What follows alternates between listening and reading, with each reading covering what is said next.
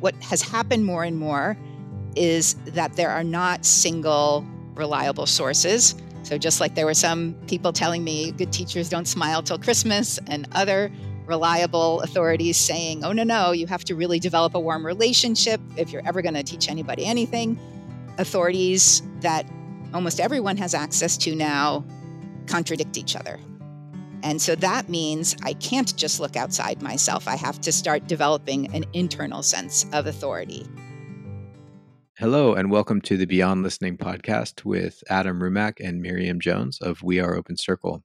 Today we're joined by Deborah Helsing. She's the director of Minds at Work, an organization that helps people close the gap between our good intentions and our actual behavior. Minds at Work is based on adult human developmental theory and the science behind that, which shows us that humans develop in our complexity of mind throughout our lives.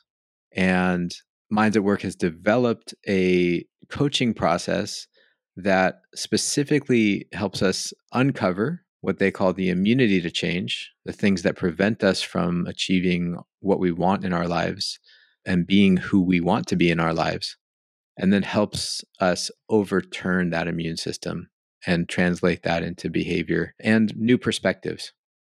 Deborah is going to talk to us today about her own developmental dilemmas, being an educator and meeting some developmental challenges that she couldn't solve with her current way of thinking about the world at that time, and how that led her to finding a coach and then becoming a coach and a trainer of other coaches. She's also going to talk to us about developmental theory in general, particularly the theories of Robert Kegan and Lisa Leahy, and how that connects with people and organizational development. So it's a real honor to have Deborah with us today, sharing some of her story and also expert perspectives on this work. If you like what you hear, please follow the podcast, share it with some colleagues. You can find us on our website, weareopencircle.com. Follow us on Instagram and LinkedIn. And we hope that you'll join us for some of our in-person or online learning opportunities. We Are Open Circle is an organization and business, and it's also a community. So please reach out, stay in touch, sign up for our newsletter. Thank you so much for listening and enjoy the episode. Deb, thank you so much for being with us today. It's just an honor to have you here and sharing more of your perspectives and your work with our community. I wanted to start by asking, how did you end up as the director of coach training, the director of Minds at Work? A little bit of your story. Yeah, sure. So initially, I planned to be a teacher. One of the things that I was immediately struck by was how much more complex teaching was than other kinds of work I had done, or frankly, being a student.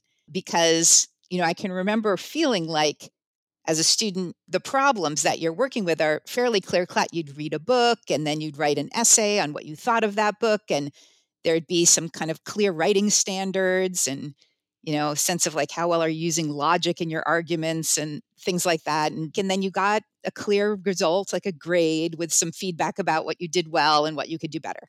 And then when I was teaching, I remember feeling like all of that just got multiplied by, X. That I felt like there were so many things happening. Even if I just thought about my relationship with one kid on one assignment, I felt like, okay, was I too hard on this kid, or did I not give the kid enough support? And if the kid missed this, was it because I hadn't taught it very clearly, or because they didn't study enough? And I felt like I could develop millions of questions without always feeling like I had clear paths to answer them. I'm just talking about one kid there, but then when you think, okay, I've, maybe 25 kids and just in one class, and then there's a whole other class of kids. I was teaching high school English. I just felt like at the end of every day, I had so many questions and was kind of suffering from analysis paralysis, because I just had all these questions spinning around in my head, but felt like I don't really know how I'm doing. I don't really know what's going to make things better or what's going to make things worse. And I had these bigger philosophical questions about, my authority as a teacher, and what does good authority look like, or just authority, and how do I use authority? And And, there are lots of competing perspectives. So, there's the like, don't smile till Christmas philosophy, which is you give those kids an inch, they'll take a mile. And then there is like another perspective, which would be you really aren't going to be effective at anything if you can't first establish like a trusting relationship with your students. And so that's what you need to focus on first. And, I just felt like, how do I bring those perspectives into relationship with each other? But meanwhile, I'm teaching all day, every day. So I also felt like I don't have time to be investigating all these questions. I mean, now when I look back at that, I think what I was experiencing was a much more complex world than I dealt with in the past. I didn't really have a framework. I didn't have capacities for how to deal with those. So, interestingly enough, what a lot of teachers do in situations like that is they simplify things. They develop routines. And I can recognize that in my own teaching, there was a lot of inclination to do that, to try to make things simpler. But another thing that we learned from, looking at research on teaching, and this is probably true of almost any profession, is that the way you continue to learn and grow is by running into problems, is by feeling uncertain about what to do and stepping back and reflecting on that and trying to uncover what are the beliefs I'm bringing to this and how would I know if those beliefs are working or not? And I became very fascinated by that. Like, how are teachers supposed to think? And if I had a coach, a thinking coach, maybe the same way an athlete might have a coach that asks them to imagine running a race as a way to improve their performance, like what would a coach even be telling me? And so that is how I first began to explore topics like adult development and immunity to change, which I think in some ways helped give me an explanation for what I had been experiencing as a teacher, and also to suggest ways to work with issues like that and support other people who are in similar kinds of situations where they feel like what they're up to is more complex than they've been dealing with before, or feel like they have lots of questions but don't really have a clear path for how to pursue them, maybe don't even have a clear sense of what would be a better or more effective way to address these things or to be thinking about these things. So I had never set out to be a coach, but because in pursuing those topics,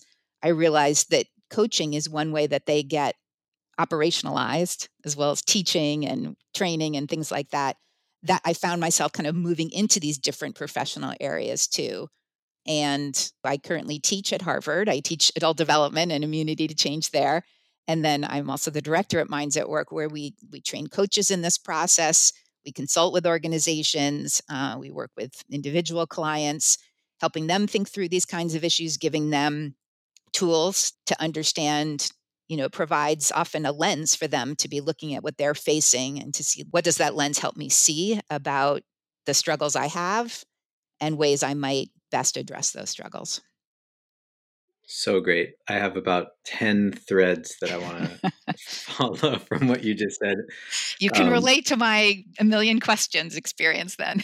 Yes, exactly. Always. Yeah. And actually, that's where I kind of wanted to go, which was in the transition from teaching younger people. Those questions that you had were about yourself and your own process as well as their process.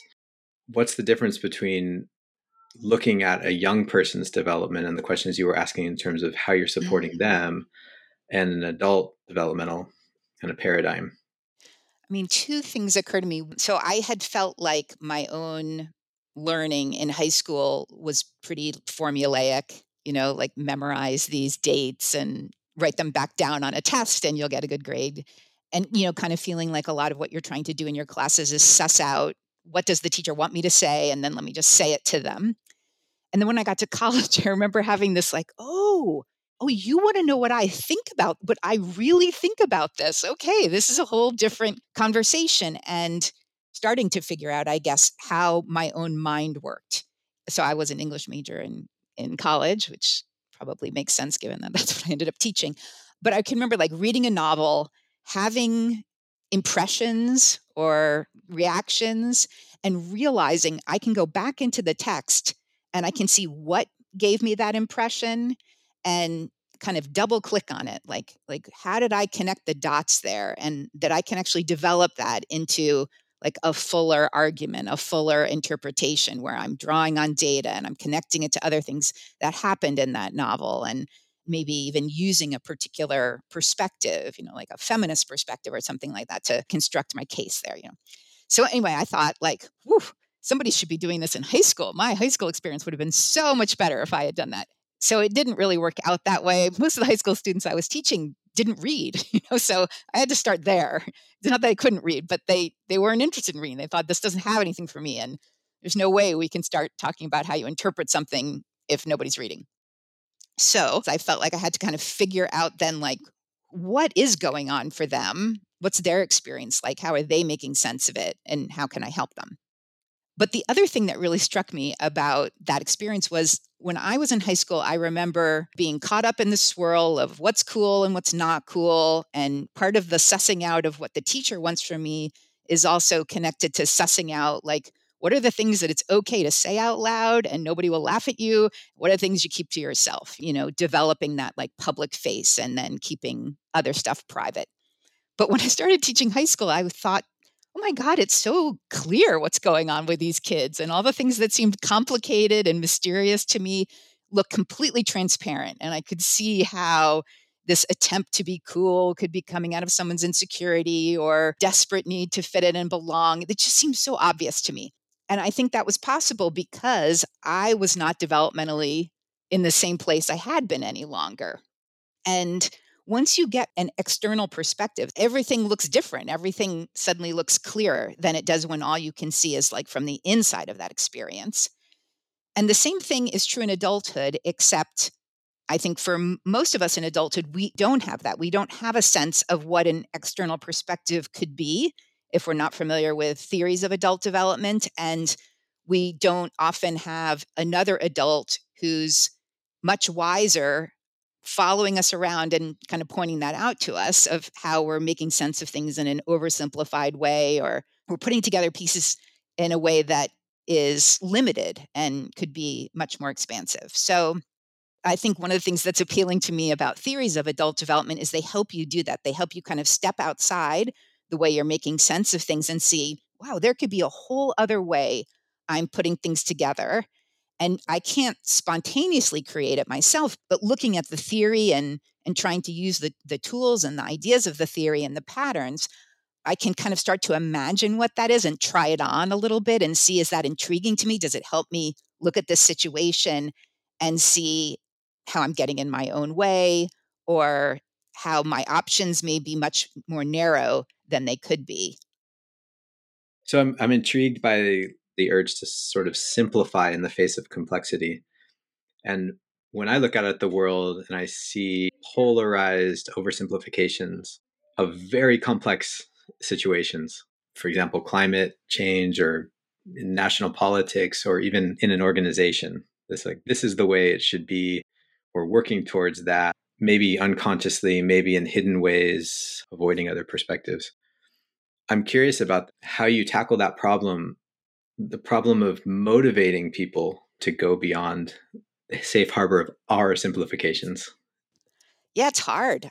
I absolutely understand the difficulty of it in a personal way. I notice myself feeling like ideas that I have thought through a lot and feel like I've gotten to a conclusion that feels satisfying to me. I can see how I can kind of hang on to those, so that in the face of like disagreement, my first reaction is to kind of double down on those. And when I sort of check out why is that, I think part of it is about how we might look to other people. So if I look clear and more persuasive because I can explain, my thinking, then I am assuming I'll have more respect from other people. They'll think I know what I'm talking about. So I feel like there's that kind of motivation to keep things as clear and with an answer.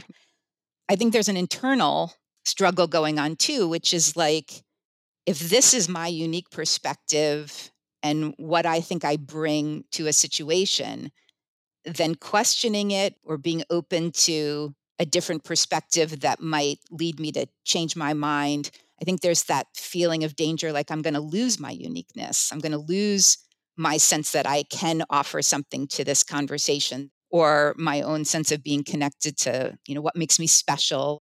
I notice those in myself. I think it's also very common to feel a sense of community with other people who have those same beliefs and not wanting to do anything to cause tension or damage in those relationships.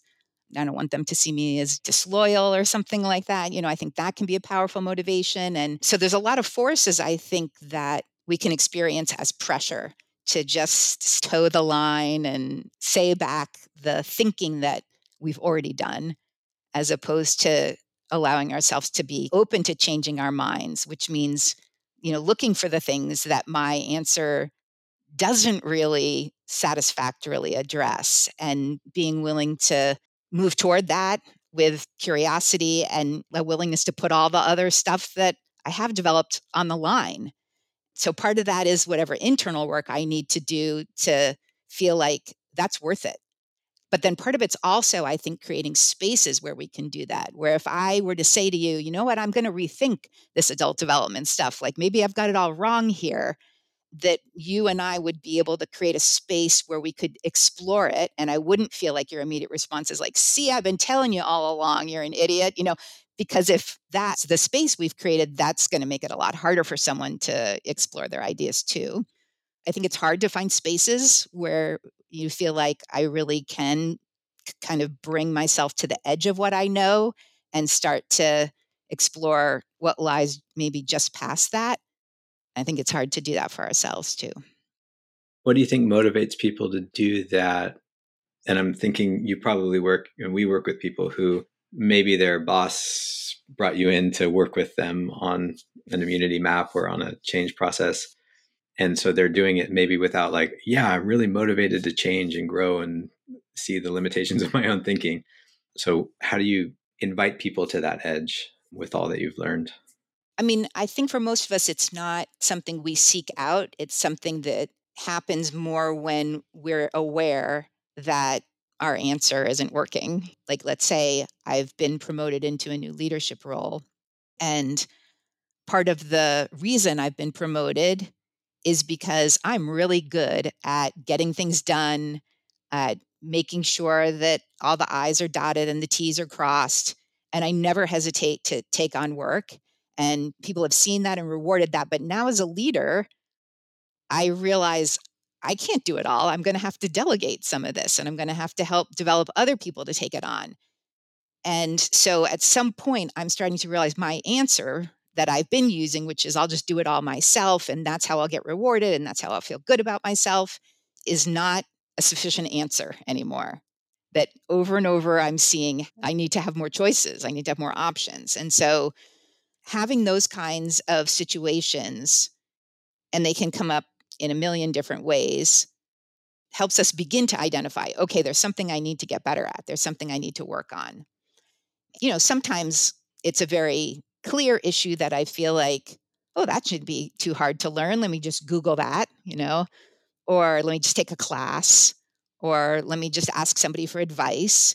And I feel like I do that and I can see I'm getting better. It's like, oh, I can see I need to make a list of all the things I need to do and sort them into what can I easily give to somebody else and what should I do myself? That might help me.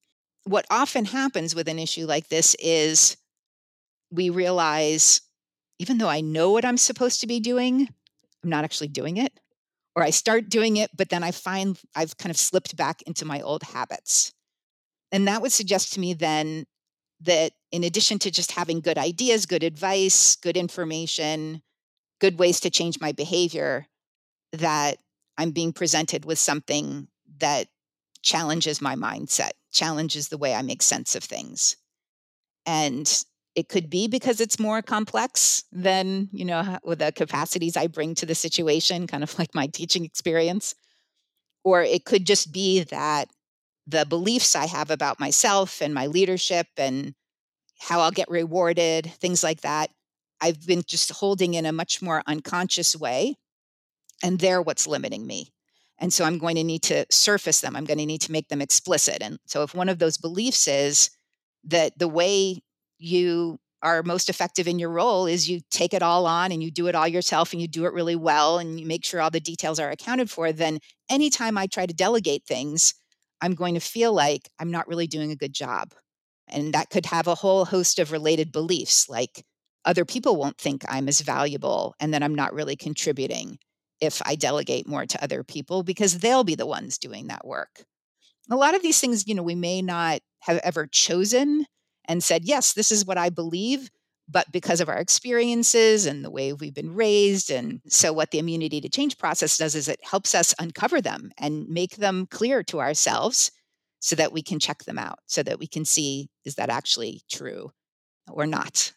Most of the time, what we find is there may be some truth to some of our beliefs, but that they've been limiting us. They've been telling us these are the only things that are possible.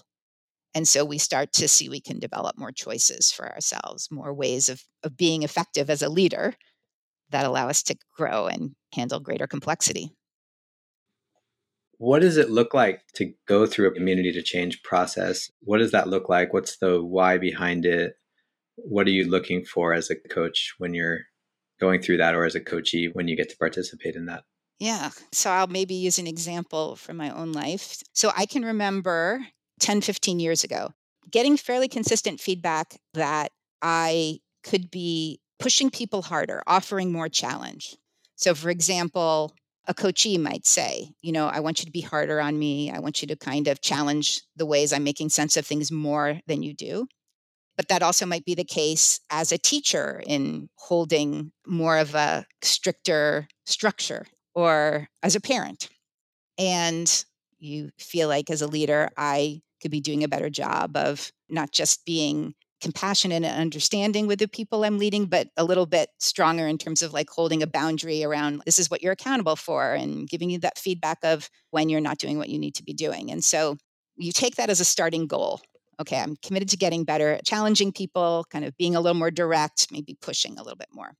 And then the next question that you ask yourself or someone asks you is, what do you do that works against that or gets in the way of that? And you want to just come up with a list of behaviors. So that could be things like I take on the other person's perspective and I see how that makes a lot of sense and I agree with them, but I don't also consider a different perspective, suggest to them, here's a whole other way you could be making sense of things, or what are the limits of your perspective. I don't offer that challenging perspective to them. Could be I don't let them know when they're doing something that I feel like does cross a boundary, maybe is asking too much of me.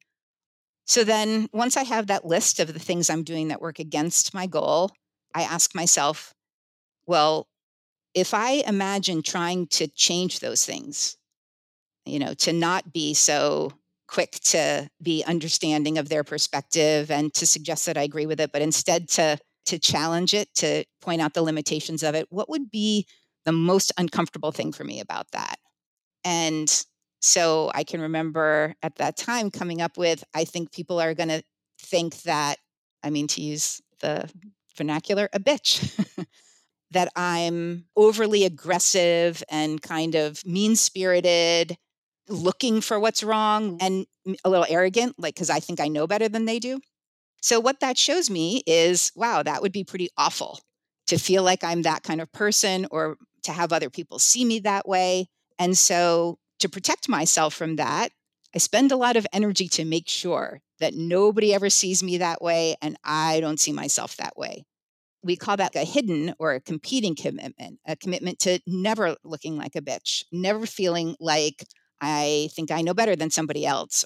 So you can see how, on the one hand, I want to get better at being more direct, challenging people more, and I'm spending another kind of energy to protect myself from my worst fears, which would be, oh, that I would look like a bitch, think I know better than other people. And that creates a lot of tension. The energy I'm spending to get better at being more direct is getting canceled out by the energy I'm spending trying to make sure that nobody ever thinks I'm arrogant. So that's what we would call a psychological immune system, a way that I've been keeping myself stuck.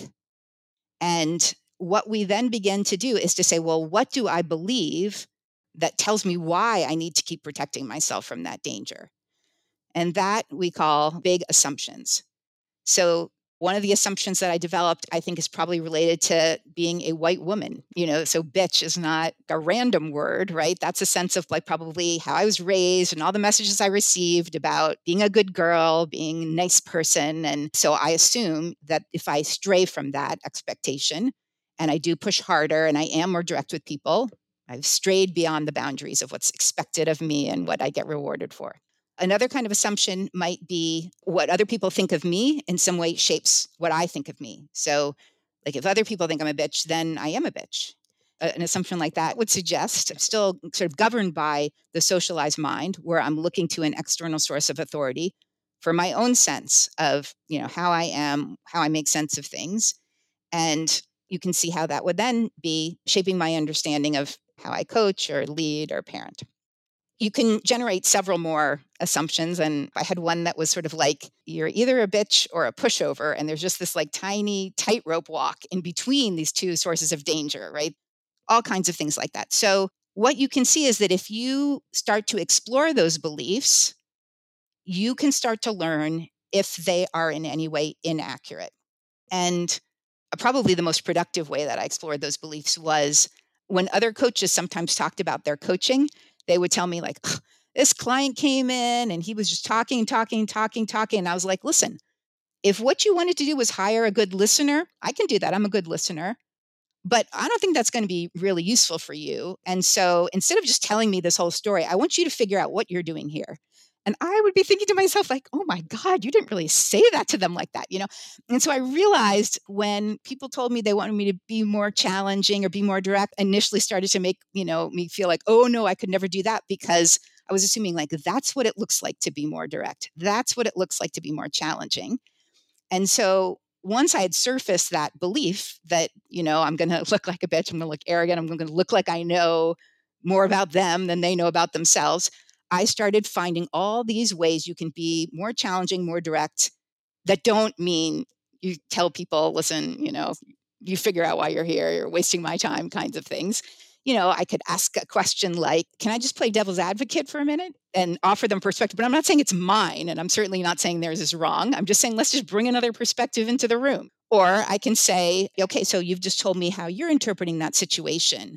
How would you know if there's a whole other way you could be interpreting the situation? There are all kinds of ways you can do that to me did not feel like, oh, you're being a bitch. So you can see what that allows me to do is to handle a situation that's more complex than a simple, you can do what you're doing or you can be a bitch, with many, many more choices.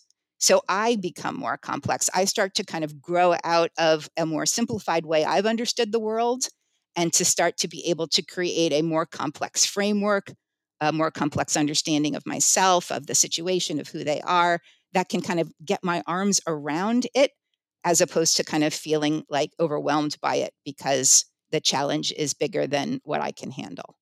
So immunity to change allows you to do that. It gives you kind of a curriculum to explore something that feels kind of big and complex and frustrating, because you realize like, I'm not handling this as well as I want to, in a way that gives you a pathway to starting to develop that complexity. So it is helping move you along that developmental trajectory, giving you a way to do that for yourself.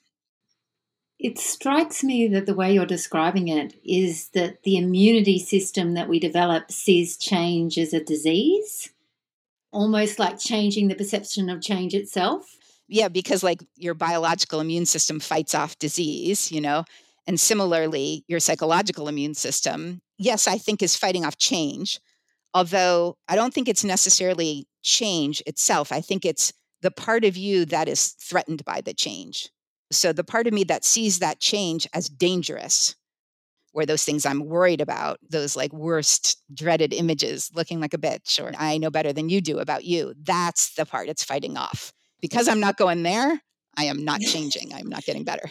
And it sounds to me like you can't do it by letting it be scary almost. So the process has to go, well, let's do it in a way that's not scary. Yeah, I guess what your question leads me to think about is two things. So one is, a lot of times what you learn is I can get better at this thing without me experiencing all of those terrible dangers that I've named in the worry box. And that's because I had an oversimplified idea of what it would mean to get better at that thing. But there's a second possibility, which is sometimes you find out some of my assumptions were true. So let's say I decided I was going to push someone harder and they got annoyed with me. Maybe they didn't think I was a bitch, but they were sort of like, oh, she was really hard on me. Most of the time, what we're assuming is like, that would be awful. Like, that would be the end of the world. And so sometimes what people learn is that thing that I thought was the end of the world turned out to be true, and I can handle it. I can handle it if people get mad at me sometimes. I can handle it if people feel like I asked more of them than they felt like they could do right in that moment. It's not without cost, but it was worth it in some way. When I look at what I'm trying to get better at and the potential that could come from that and the cost of not getting better at that, I realized that this danger is not as big and scary and terrible as I thought it was. It's kind of worth it. It sounds like it opens up more choice. Mm-hmm. Absolutely. Yeah. And so what follows the uncovering of the immune system are a series of experiments that help a person change their behavior incrementally. It's a really embodied, active process once we can see that pattern, right? Yeah. So, yeah, there's all kinds of ways that you can learn about your assumptions that don't mean pushing someone harder and seeing what happens, which can feel pretty scary initially. So, like, I can remember going back to people I'd coached or worked with in the past and asking them, did you feel like I could have pushed you harder? And would you have wanted me to? And when? And, so you can learn a lot there, just getting kind of other clear data from people that you've worked with that didn't feel really scary to me. Instead of the first voices in my head being the voices of people who told off their clients, I could go looking for coaches that I thought, that person I think is incredibly effective. And I think probably does push people harder than I do. But I haven't ever heard them talk about it in a way that I would feel immediately like, yike, that sounds like you're being a bitch. So I'd ask them, how do you do this? What would you do in this situation? What do you say here? So, I could develop a lot of strategies that way. Those are really safe things to do. I haven't actually been more challenging to a coachee yet, but it allows me then to feel much more prepared because I'm already starting to disconfirm my big assumptions that the only way I can hold someone more accountable, challenge them more, is to be a bitch. I start saying, oh no, there's all these other possibilities that now feel safer to try out. So I'm learning that my big assumption was, at least in some ways, inaccurate, definitely exaggerated or oversimplified.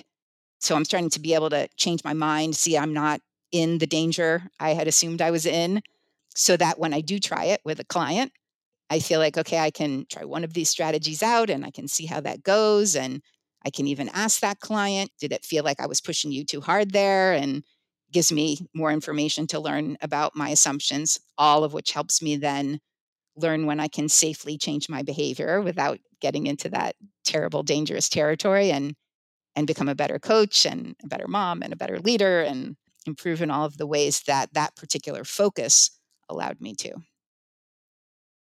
At some point, all of us, everyone who's listening to this, is going to be able to look back and think of that time when they were faced with not a technical problem, but a mindset or adaptive problem that we could only overcome through either the grace of someone, an elder, wiser person to be there for us, or we had someone to kind of walk with us as a coach, as you said, and help us see beyond those.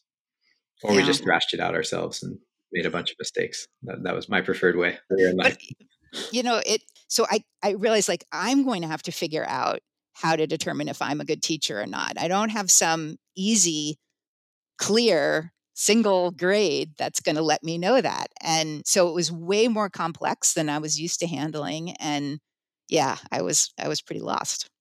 So obviously I love this stuff, but thinking about like the metrics by which some of the CEOs that we work with, they might want to reduce the metrics to profit. Well, if it's profitable, it's okay. Or turnover rates. But that to me, it always strikes me and us as like one of those oversimplifications. There's so many factors, particularly if we have any kind of purpose-driven mission to our work. It makes things very, very complex and hard to assess in a quantifiable or even qualitative way. Yeah, absolutely. I was just going to say that, if you're looking at profits or something like that, those are often quantifiable. So you do end up with like clear data. or turnover rates. You have clear data. But I think, yeah, if you're thinking, I want to create an environment where people are fulfilled and where they're flourishing, how are you going to reduce that to a number, and know if you're doing it or not, let alone how to put that in relationship to the other factors? Yeah, just gets way more complex. And exciting. Yeah. More so than ever, at least in my lifetime, it's not just an individual question, but a general global question. That feeling of like the problems are so complex and so different in structure than anything that we've drawn on in the past, that even our elders know of, like, where do we go to find the answers? And I wonder how this applies if you were to take it out of what you were describing on an individual basis. Like, what are your thoughts on that? Yeah. I feel like, too, a useful thing maybe to bring more into the foreground is developmental theory here, too. Going from a way of evaluating what's good or what's right, or, how I can see my own value, to looking at external standards or external sources of authority where I may feel like I can reliably look to get a clear perspective. So if growing up that was my parents, I could look to my parents as a reliable source of, how am I doing? Am I a good daughter? Am I fulfilling your expectations? And that would make sense, right? That would be appropriate for me growing, into adolescence. I may also look to other groups that I belong to, peer groups. Could be a religion, or it could be a nationality. I may also be looking to that. What does it mean to be, a loyal American or a good Christian? Or what would the other moms in my neighborhood think is good mothering? And as long as I have kind of a reliable external source to be looking at and evaluating how I'm doing, that's great. That allows me to feel like I know what to line up with. But what has happened more and more is that there are not single reliable sources. So just like there were some people telling me good teachers don't smile till Christmas, and other reliable authorities saying, oh, no, you have to really develop a warm relationship if you're ever going to teach anybody anything. Authorities that almost everyone has access to now contradict each other. And so that means I can't just look outside myself. I have to start developing an internal sense of authority. That challenge is in the constructive developmental theory of Bob Keegan, a challenge from moving from the socialized stage of knowing, socialized being like I'm really internalizing those perspectives of the external authorities in my life and taking them on as my own. But I also need them. I need to have them continue to exist so I can look at them and know if I'm doing okay. To getting to a place where I realize I'm going to have to figure that out for myself. And that challenge then allows me to begin to develop what in Keegan's model would be the self-authoring capacities. So like the next stage of development, where it's not like I don't care what external authorities think. I'm able to consult them as a way to also then put them into relationship with each other and figure out for myself, well, where do I stand here? What am I going to take from these different perspectives? Or if I choose to ally with one, why am I doing that?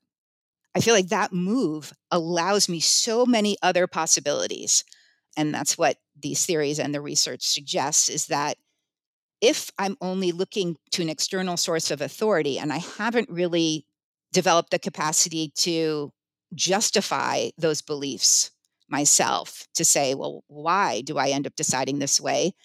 Then it's going to be really hard for me in experiencing a challenge to those beliefs. So if good mothering in my neighborhood means, when your baby's crying at night, you should always let the baby learn to put themselves back to sleep, although never learn how to self-soothe, and I become so identified with that, and it helps me know I'm being a good mom. But if somebody else comes along and says, oh, well, your poor baby is crying themselves to sleep, what damage are you doing? You're teaching them that you will not be there for them when they need you. My only response to that will be to be threatened by it.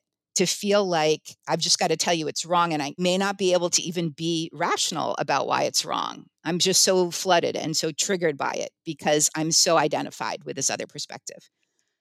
Whereas once I'm able to say I can put these different theories into relationship with each other, you can handle disagreement and difference and conflict without feeling so immediately personally threatened.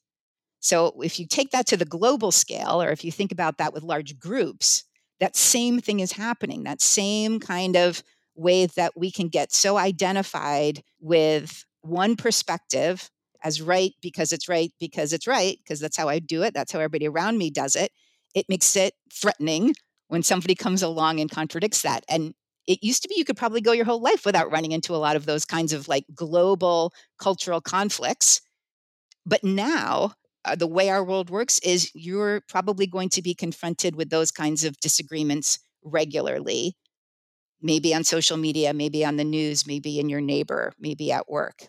And that's sort of one thread of that, the sort of conflict and disagreement thread of that. But I think it does give us a window on the, I think, culture conflicts that are happening at the global scale. Yeah, I keep on thinking back to in organizational development where we were going to construct a deliberately developmental organization. And that means technically something different to maybe how you think about it conceptually. And when you were first talking about motivations, it's often not those constructed things that force the change. But here we are in this moment that is, from what you just said, enforcing a kind of a developmental push, and we need to respond to it. Like when I think about the CEOs talking about, well, we actually don't know what to do. And then the things that come in aren't necessarily, they haven't planned for those obstacles to come in, but they are necessarily developmental. And what do we do with that? We can think we can control and plan this is how we're going to develop and we can handle this, and but then when they come in as they have been, what do we do? How can we help ourselves and others in our organizations, in our homes, in our schools to handle that in a positive or in a generative way? Yeah, probably the thing that we see most often is not people saying, gee, I don't know, and I wonder how I can figure this out and kind of grow into the answer. Probably the first reaction most people have is to double down, and to feel like, no, no, no, this is the way we've always done it. So this is the way we should keep doing it, and stop coming to me with all this information that it's not working. And I think we see lots of examples of that. But so then I feel like there is a bit of a more courageous, maybe, or readiness, I guess, to say the answers I've had are not sufficient anymore. And if I'm trying to lead an organization through what feels to me suddenly like a very chaotic, turbulent times where everything feels like it's getting disrupted, I do think you need to figure out how am I both going to create that internal space for myself to figure out like what do I think good leading is going to look like here, and what am I going to need as a leader to do that, and then to create the space with other people to help you do that. So people who are not going to say, "Are you kidding me? You aren't going to tell us what to do," but who are able to say, okay, then if this is too complex for us to just use the ways we've been doing business so far, we're going to have to, maybe it's as a leadership team, start to figure out what's a different approach to this. And it's probably beyond the brain of any one of us. So we're each going to have to kind of bring our own perspectives and background and lenses through which we see these issues to learn together. And how do we create that space where we really can learn together and try things on and ask ourselves questions like, well, how will we know if that's going to work better? And so I think you do see organizations starting to do these really interesting things like run experiments. They'll say, let's try a little pilot program and see how that's working. We'll start to collect some results early on to let us know if we're moving in the right direction or not, so that we can change directions if we need to. And the most agile organizations are realizing we're going to have to operate in that way. We're not going to come to a new answer that works all the time and then just ride that out. We're going to have to figure out how do we keep iterating, figuring out new things, learning, adjusting course. And I think that's a very different way of leading than people have led in the past. So you're making me think about stage 5 Mm. leadership. Just for the people that might not have the lingo, when you're talking about this is the way that you're supposed to parent, I'm assuming that was about the socialized mind, just adhering to one ideological perspective or social perspective on how to do things or how to think about things. And the movement to self-authorship, when those conflicting and maybe equal authorities are not cohering anymore, and there's a developmental dilemma that happens as we move to self-authorship, where we start to be able to deduce what is right given our situation and our experiences of the past. So there's also another stage of development, which is very statistically rare beyond self-authorship. We're curious about it. I think it invites a lot of questions about what that could look like. How do we get there? I think there's an intrigue among people that it's kind of an evolutionary possibility for humanity too. So yeah, I would love for if you could share your thoughts and perspectives from the developmental theory on that as well. Yeah. So if I think about a self authoring leader who is able to look at differing views and put them into relationship with each other and think about what am I going to take from these, or how am I going to integrate them, or which of these am I going to choose? What we tend to have done at that stage is we've developed some kind of core sense of like our identity, our personal mission and purpose and goals. And then we're looking to be consistent with that. So whatever I do, whatever roles I take on parenting or leader or whatever, I'm looking to stay consistent with those core values. And you can think about an organization in that way too. Like an organization has its like mission statement, its core sense of identity. And many organizations have had very long, successful histories of living that mission in a particular way and with a particular kind of culture and successful results. And so continuing to succeed has meant like staying faithful to that mission and those core values and that consistent way we've been operating. However, anytime you do that, anytime you've carved out your own ideological perspective, you've also then cast other things out. And so said those are not consistent with that core identity. And they would feel like a fundamental conflict, like fundamentally enemy that would undermine those core values. And so, for many situations that we'll face in our adult lives and probably in our leadership, that's fine. You know, we can go through our lives feeling like it allows us to sort of be standing on our own 2 feet with our own values and living them out.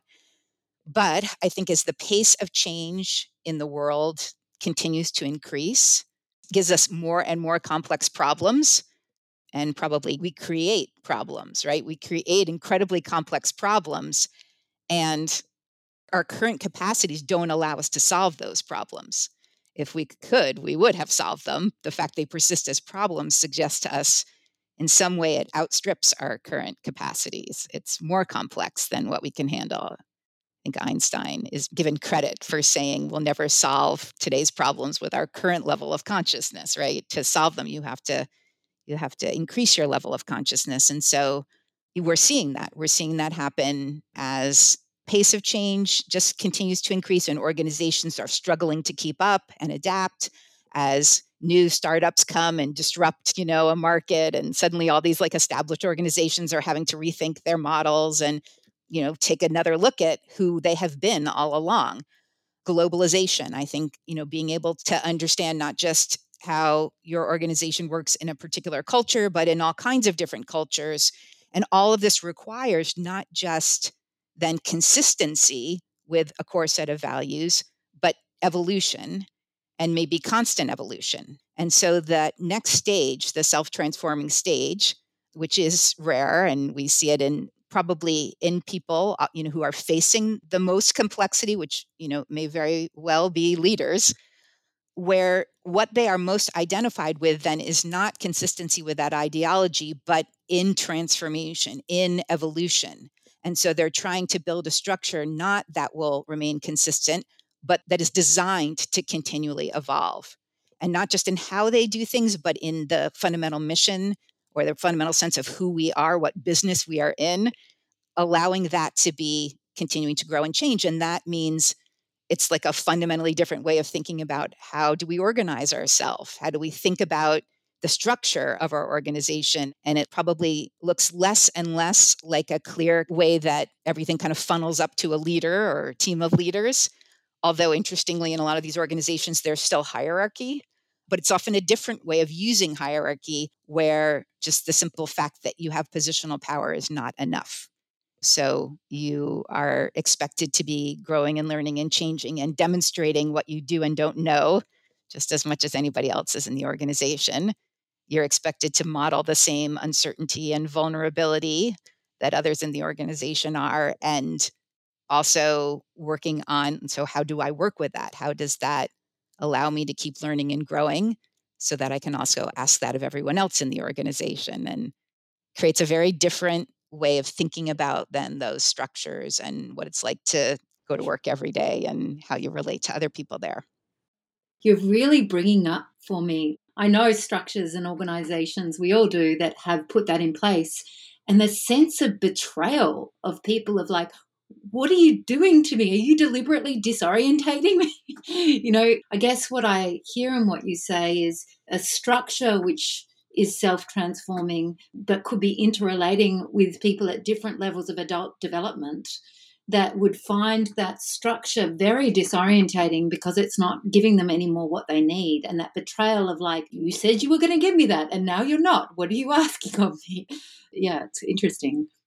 Yeah, I think there is that expectation. You will come to work every day knowing you're going to feel uncomfortable, knowing you'll be not just working on all the things that you're good at and you've learned how to do well, but actively taking on work that is beyond what you can do right now, because that's actually the best way that you'll continue to grow and learn and develop.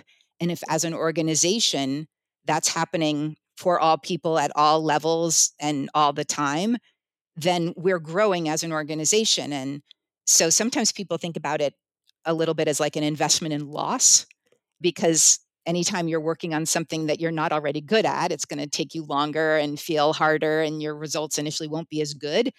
And you're developing capacity. And so in the short term, it may seem ineffective, but in the longer term, it's a way that your whole organization is going to be more and more powerful and able to handle more and more complexity. First glance, that doesn't seem to make sense. But when you kind of look at the bigger picture or look at the longer term, you see how it makes sense. I think there are all kinds of good questions and challenges people can bring to this, like, how do I trust that you are not using your power in a way that exploits me, keeps me off balance in a way that allows you to maintain power over me, or that this isn't all about profit. And so the parts of me you want to develop are the parts that can give you more profit, all kinds of really good questions like that, that I think they're not trivial. And so the ways you think about designing the organization, the practices you're using, how you know if you're doing it with integrity and ethics, both improve everything. The more you ask those questions and redesign and rethink, the better those practices will be, the whole culture will be.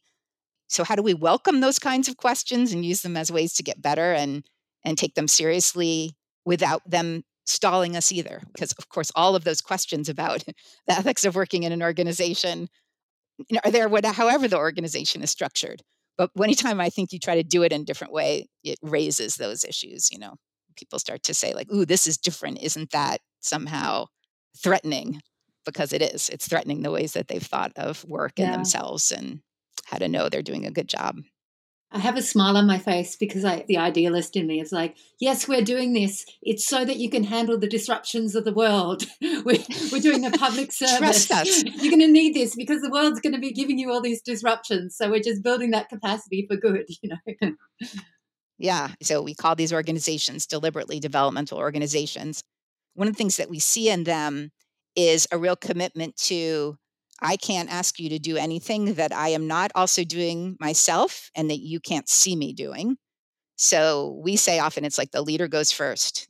If I am asking you to be more open to receiving feedback about limits, your blind spots, things like that, then it's all the more essential that you've seen me taking negative feedback seriously, identifying my blind spots and my weaknesses, and figuring out how I'm going to work on them in ways that you can also see me work on them. It has to really be happening at all levels in the organization.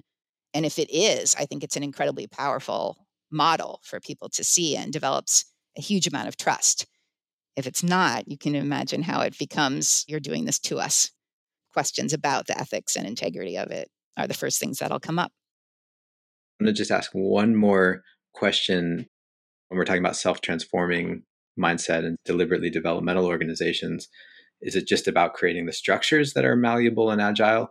Or does the leadership or those that have influence, do they also need to be at that mindset in order to not limit the actual capacity of the organization to operate at that level?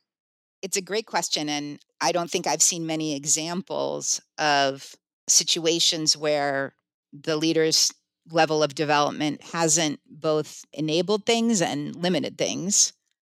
Because, for example, like if I were your boss, Adam, and you had your own ideas about how things could work, initiative you wanted to take on a project or something like that, if it at all differed from mine, I'm likely to see that as a threat and to feel like in some way you're not complying.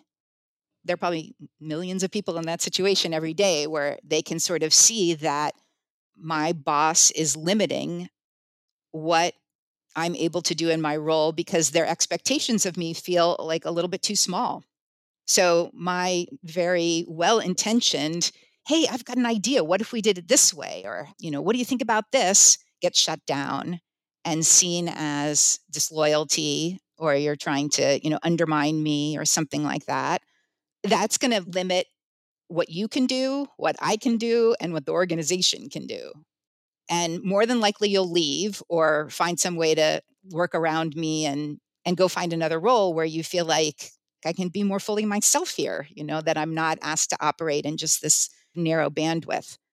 So if I, as a leader, am just allowed to continue to operate that way, probably I won't continue to grow and I'll just continue to either find employees who not rock the boat, not come up with their own ideas, or continue to create uncomfortable situations for people that, lead them to feel like, okay, I either have to leave or make the choice to stay in this situation that feels very unfulfilling to me.